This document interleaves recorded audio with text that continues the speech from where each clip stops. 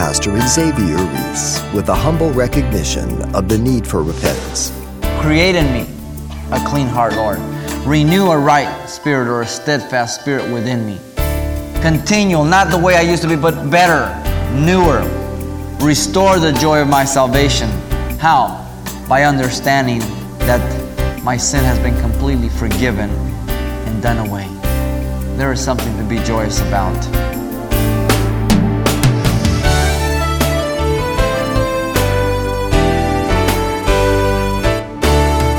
Welcome to Simple Truths, the daily half-hour study of God's Word with Xavier Reese, Senior Pastor of Calvary Chapel of Pasadena, California. The psalmist David felt that it wasn't enough if God simply cleaned up the heart he had. The plea to create of Psalm 51 indicated he needed a new heart from God. In this, David anticipated one of the great promises of Ezekiel 36.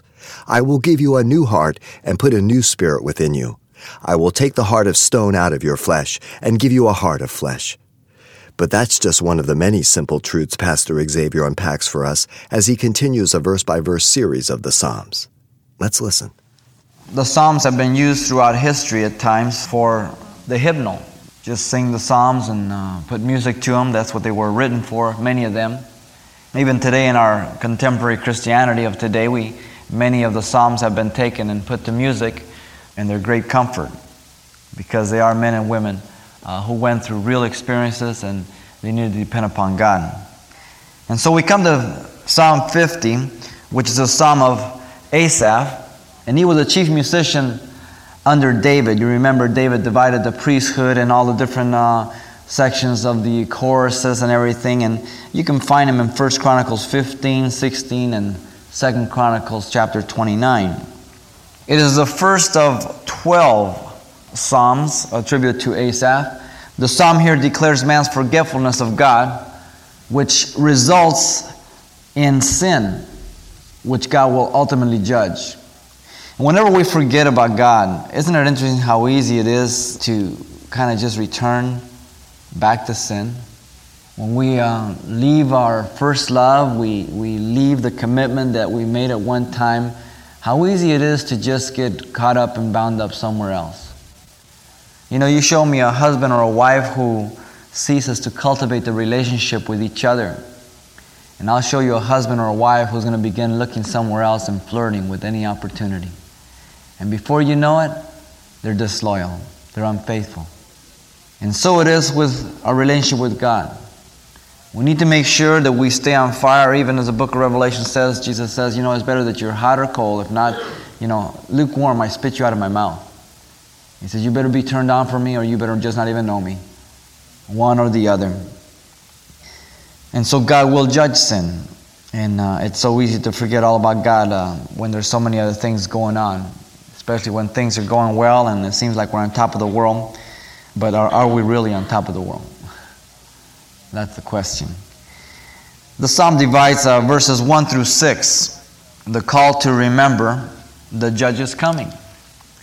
Verses 7 through 15, you have the correction of wrong worship by Israel. And then verses 16 through 23, you have the condemnation of the wicked. Verse 1 says, the mighty one, God the Lord, has spoken and called the earth from the rising of the sun to its going down.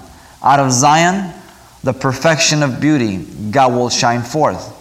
Our God shall come and shall not keep silent. A fire shall devour before him, and it shall be very tempestuous all around him. And so, verse 3 reminds us of the second coming of Christ, that he comes to judge the earth. Revelation chapter 19, verse 11, you see him coming on a white horse with a two-edged sword going forth from his mouth. And judging the world, we saw Psalm 2, that they will be gathered there in the valley of Armageddon. And yet he says he will laugh at them and have them in derision, and he shall wipe them out. And so we need to remember that God is coming back to judge. Sometimes men and women live as if, there is no judgment day. As if they have to give an account to no one. As if they can get away with anything. But the reality of the scriptures is that no man will get away with anything. Verse 4, he says, he shall call to the heavens from above and to the earth, that he may judge his people. Gather my saints together to me, those who have made a covenant with me by sacrifice. And so in verses 4 and 5, we are reminded of the bema seat of Christ. As we are gathered to Christ, we will have to stand before the bema, the judgment of the believers. In 1 Corinthians 3, 2 Corinthians 5, Romans 14. We're going to have to give an account of our lives, done all that we did good and evil in our body. I'm not talking about sins that are sins of the past before we came to Christ, but the Bible does say that we're going to have to give an account of our life. And yet, if all things are consumed by the fire, we are saved even as by fire. But the whole motive of salvation is that we might receive reward. That's our part of our inheritance. And yet, as He gathers the saints, we will all stand before Him. We also recognize there's a judgment of the nations in Matthew 25, verses 31 through 46. Where the first thing that Jesus will do when He returns to the earth after the battle of Armageddon is that He will gather the nations and He will separate them as sheep from the goat. It goes back to the promise to Abraham in Genesis chapter 12, verse 1 through 3. And those that have cursed Israel, God will judge them accordingly. Those that have blessed Israel, God will judge them accordingly. Interesting how, as small as Israel is, the world can do nothing against her because God has brought her back into the land. And yet, people will be judged. The nations will be judged, the Bible tells us, in regards to their treatment of Israel. In verse 6, he says, "Let the heavens declare His righteousness, for God Himself is judge." James 5:9 says, "The judge stands even at the door." Now, if James said that 1900 and some years ago, what should we say about it today? Should we say the judge is even halfway through the door? Almost through the door? We need to remember that God will judge all things. In verse 7 he says, "Hear, O my people, and I will speak. O Israel, and I will testify against you." Now God testifies against Israel. "I am God your God. I will not reprove you for your sacrifices or your burnt offerings, which are continually before me. I will not take a bull from your house, nor goats out of your flocks. For every beast of the forest is mine, and the cattle on 1,000 hills. I know all the birds of the mountains, and the wild beasts of the field are mine. If I were hungry, I would not tell you. For the world is mine, and all its fullness. Will I eat the flesh of bulls, or drink the blood of goats? Offer to God thanksgiving, and pay your vows unto the Most High. Call upon me in the day of trouble. I will deliver you, and you shall glorify me." In other words, he's saying that He's given the sacrifice, the way by which for them to come to Him, but that He's not interested in sacrifices. He's interested in a true, loving, and honest relationship. And He's rebuking Israel for getting caught up with the formalities and the ritual when God is interested in a heart relationship. And now we can get caught up with that, just coming to church and singing our choruses and getting our Bible study under our belt and going out. But if we lose our relationship with God, if we just make it a ritualistic and a formal thing, and there's no real joy and relationship, there's no real commitment, there's no real persevering, there's no real agonizing when we want to do wrong, and yet we strive against sin, and we just hang in tough, and we allow the Spirit of God to make us overcomers. I mean, that's where it's at. That's what pleases God.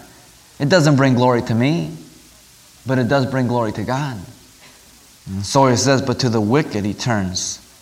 God says, "What right have you to declare my statutes or take my covenant in your mouth, seeing you hate instruction and cast my words behind you?"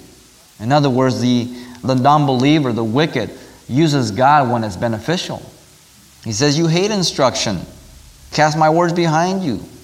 In verse 18, he says, "When you saw a thief, you consented with him and have been a partaker with adulterers. You give your mouth to evil, and your tongue frames deceit. You sit and speak against your brother. You slander your own mother's son." Family doesn't even cut it. I mean, this individual is just out for himself. In verses 18 through 20, they're the particular sins that he partakes. And yet he's naming God. He's trying to use God's word as if God is going to bypass it. In verse 21, he says, "These things you have done, and I kept silent. You thought that I was altogether like you, but I will reprove you and set them in order before your eyes." Verse 21 is interesting because they thought that God was indifferent or really approved of their conduct because He didn't do anything. When you get caught up with sin, and if you're into sin, and you're smug in it, and you're saying, well, God hasn't wiped me out. You thank God for that. But that doesn't mean that God's indifferent to your sin or that He approves of your sin. And that's always a snare, We get away with something. We say, oh, well, I guess He doesn't mind. I'm the exception. Oh, no, you're not the exception. He is very concerned. He sees all. And He does look upon it. And as He tells the wicked here, in that day, I'm going to set it before your eyes. The Bible says that the books will be open, they'll be judged out of the books. Out of everything they did. There'll be no mistakes, and everything will have to be accounted for. Many say, well, what's the reason for that? If He's going to judge me and condemn me and damn me to eternity, then why should we go over all of them? Because God is just. Just and true. And there is no mistake. And so He says now, verse 22, now consider this, you who forget God. This is the theme of the psalm. These are people who forget God. They get caught up in their sin, in their own ways. Oh, well, I used to be a Christian. Yeah, I made an altar call. Yeah, I used to go to that church. Yeah, well, I was into that when I was young, and, I was ignorant. But you've forgotten God? Be careful. He says, lest I tear you in pieces, and there be none to deliver. Whoever offers praise glorifies me. And to him who orders his conduct aright, I will show the salvation of God. And so we have a sharp contrast here. In Psalm 51, we have a Psalm of David again to the chief musician. The occasion is when Nathan the prophet came to David after he had gone into Bathsheba. It's the fourth of 7 penitential psalms. We can divide it up. The first 4 verses, the confession of sin. Verses 5 through 9, confession of sin nature. Verses 10 through 13, the cry for purity. Verses 14 through 19, cry of praise. And remember how David was so smug. He had not confessed his sin for a year until God sent Nathan the prophet to give him a little parable. And you're familiar with the parable. He had taken Uriah's wife, killed Uriah, and Nathan put the parable to him that there was a man in his kingdom who had taken this one little ewe lamb from this man who loved it so much. And yet this man who took the ewe lamb had many of his own. And he killed it and fed it to his guests.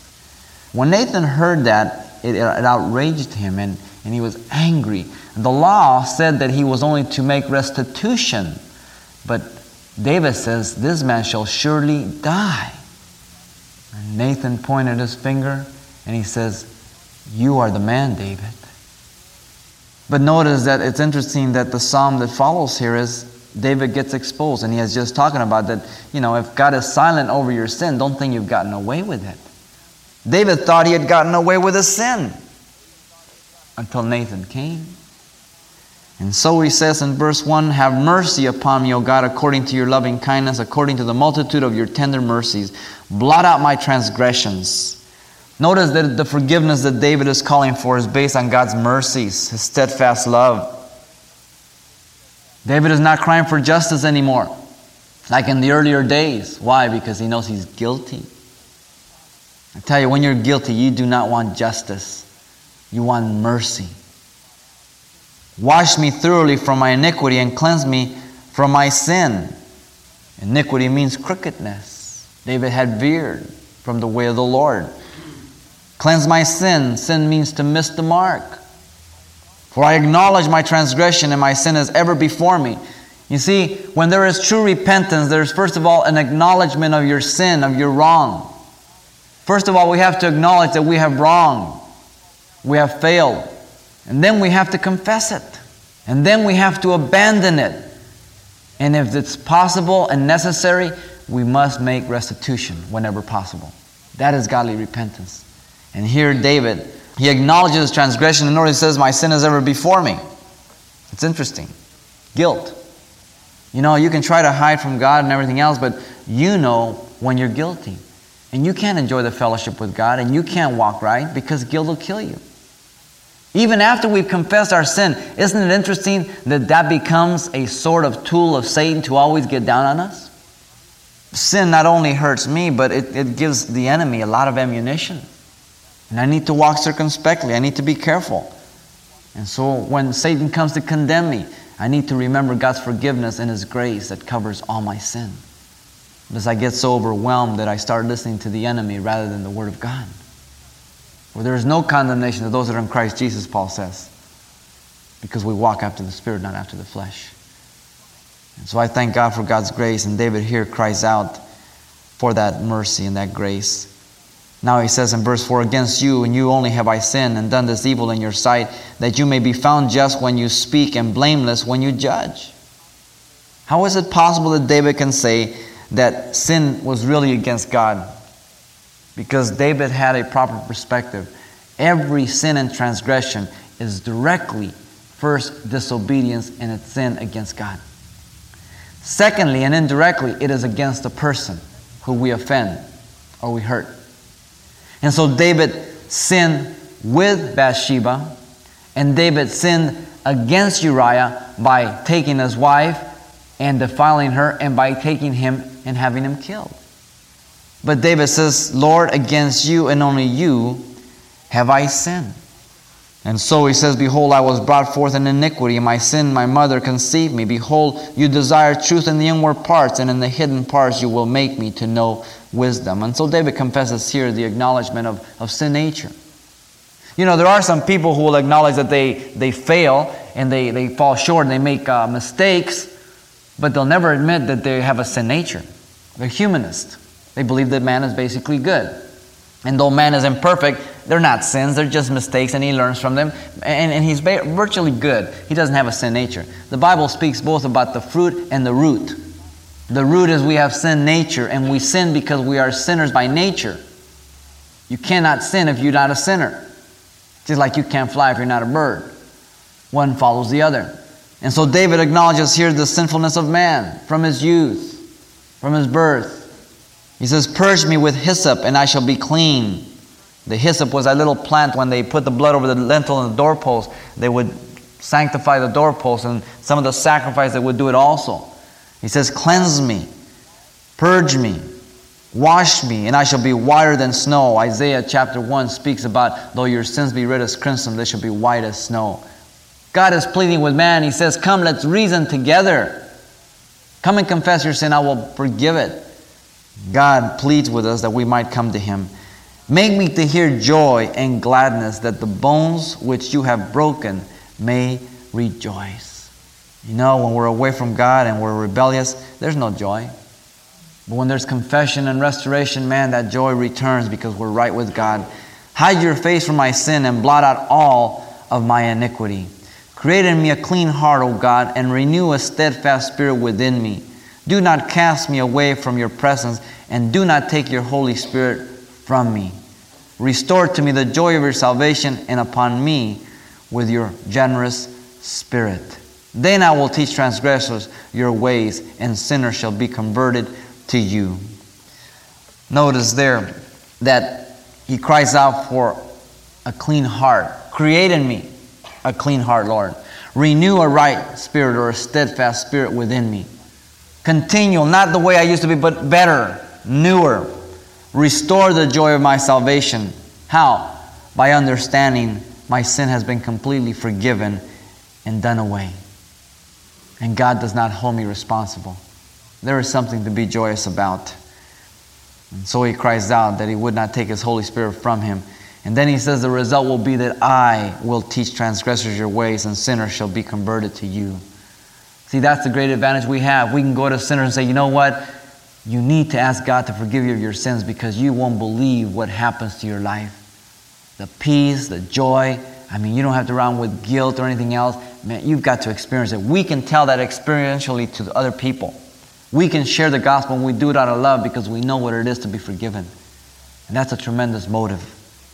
And so he says, deliver me from blood guiltiness, the murder of Uriah, O God. The God of my salvation, and my tongue shall sing aloud of your righteousness. O Lord, open my lips, and my mouth shall show forth your praise. For you do not desire sacrifice, or else I would give it. You do not delight in burnt offerings. The sacrifice of God are a broken spirit and a broken and contrite heart. These, O God, you will not despise. What's he talking about there? A broken spirit, a contrite heart. He's talking about godly repentance, which results in the abandonment of your sin and renewed obedience. Remember that Samuel told Saul it's better to obey than to sacrifice and to hearken to the fat of rams in 1 Samuel 15:22. God doesn't desire sacrifices. He just wants obedience. That's all He wants from you and me. And so David cries out from his heart here, the acknowledgement. Do good in your good pleasure to Zion. Build the walls of Jerusalem. Then you shall be pleased with the sacrifice of righteousness, with burnt offering and whole burnt offerings. Then they shall offer bulls on your altar. And so he finishes with adoration and praise and thanksgiving. In Psalm 52, we have another Psalm of David to the chief musician, a contemplation which means instruction. Psalm 52 to 55, they're all labeled instruction, contemplation. The occasion is when Doeg, the Edomite, told Saul that David had gone to the house of Ahimelech. You remember that David was fleeing from Saul because Saul was attempting to kill him. And he didn't have a sword, he didn't have food. He went to Ahimelech and he asked him if he could have the showbread that was offered. Every week they would be renewed. He asked if the men had kept themselves from women. He says yes, they ate it. But Doeg, the Edomite, he was there, he saw David, he went back and told Saul. Saul went down there and interrogated Ahimelech, and he accused him of aiding David as one who had betrayed Saul. And he commanded that 85 of the priests be killed, but the servants would not kill the priests. They feared God. And so he told Doeg, you kill him. He didn't hesitate. He wiped them out. One of the priest's sons got away and went and told David, and David felt so bad because he held himself responsible for the death of all the priests because he had gone there. And so this is David's psalm. It contrasts the wicked and the righteous. Verses 1 through 4, you have the character of the wicked. Verse 5 through 7, the clear destruction of the wicked. Verse 8 and 9, the character of the righteous. He says, why do you boast in evil, O mighty man? The goodness of God endures continually. Your tongue devises destruction like a sharp razor cutting deceitfully. And so once again, speaking of Doeg here, the man who was treacherous and evil in his tongue, and he caused the death of these 85 priests. He delighted in the outcome of wickedness, which led to destruction. The tongue, James chapter 3, verse 1 through 10, speaks about the tongue, a fiery, poisonous little member that sets the world on fire. And certainly we as Christians are no exemption to that. Boy, I tell you, the tongue, but don't forget that the problem is really not the tongue, but it's the heart. The tongue is just the instrument that really spills over from the heart and manifests what's in the heart.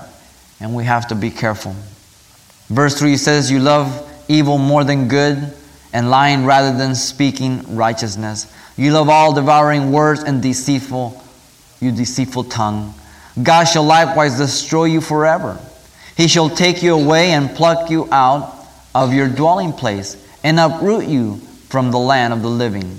The righteous also shall see and fear and shall laugh at him, saying, he is the man who did not make God his strength, but trusted in the abundance of his riches and strengthened himself in his wickedness. But I am like a green olive tree in the house of God. Here's the contrast. I trust in the mercy of God forever and ever. I will praise you forever because you have done it, and in the presence of your saints I will wait on your name, for it is good. What a contrast between the wicked and the righteous. The righteous is like a tree planted by the rivers of water, as Psalm 1 says. But the wicked delights in the wickedness and strengthens himself by his riches and the wickedness in which he lives. But the ultimate destruction will be of the wicked. Let the mighty ones boast. We will wait on the Lord. Pastor Xavier Reese, pausing for today with the simple truth of Psalm 52 and David's righteous response to evil. And you can hear this message again if you like online anytime by selecting today's date under the radio tab at CalvaryChapelPasadena.com. But you can also request your own CD copy of this study from a verse-by-verse series of the book of Psalms. Today's message is simply titled Psalms chapters 50 through 58 and is available for only $4 upon request. And by the way, we'll be including much more material on the CD than our limited time on the air allows. So once again, the title to ask for is Psalms chapters 50 through 58. Or you can always just mention today's date when you write Simple Truths, 2200 East Colorado Boulevard, Pasadena, California, 91107. Again, that's Simple Truths, 2200 East Colorado Boulevard, Pasadena, California, 91107. And it's helpful when you mention the call letters of this station when you contact us. And then join us for more Simple Truths from the Book of Psalms, right here next time with Pastor Xavier Reese.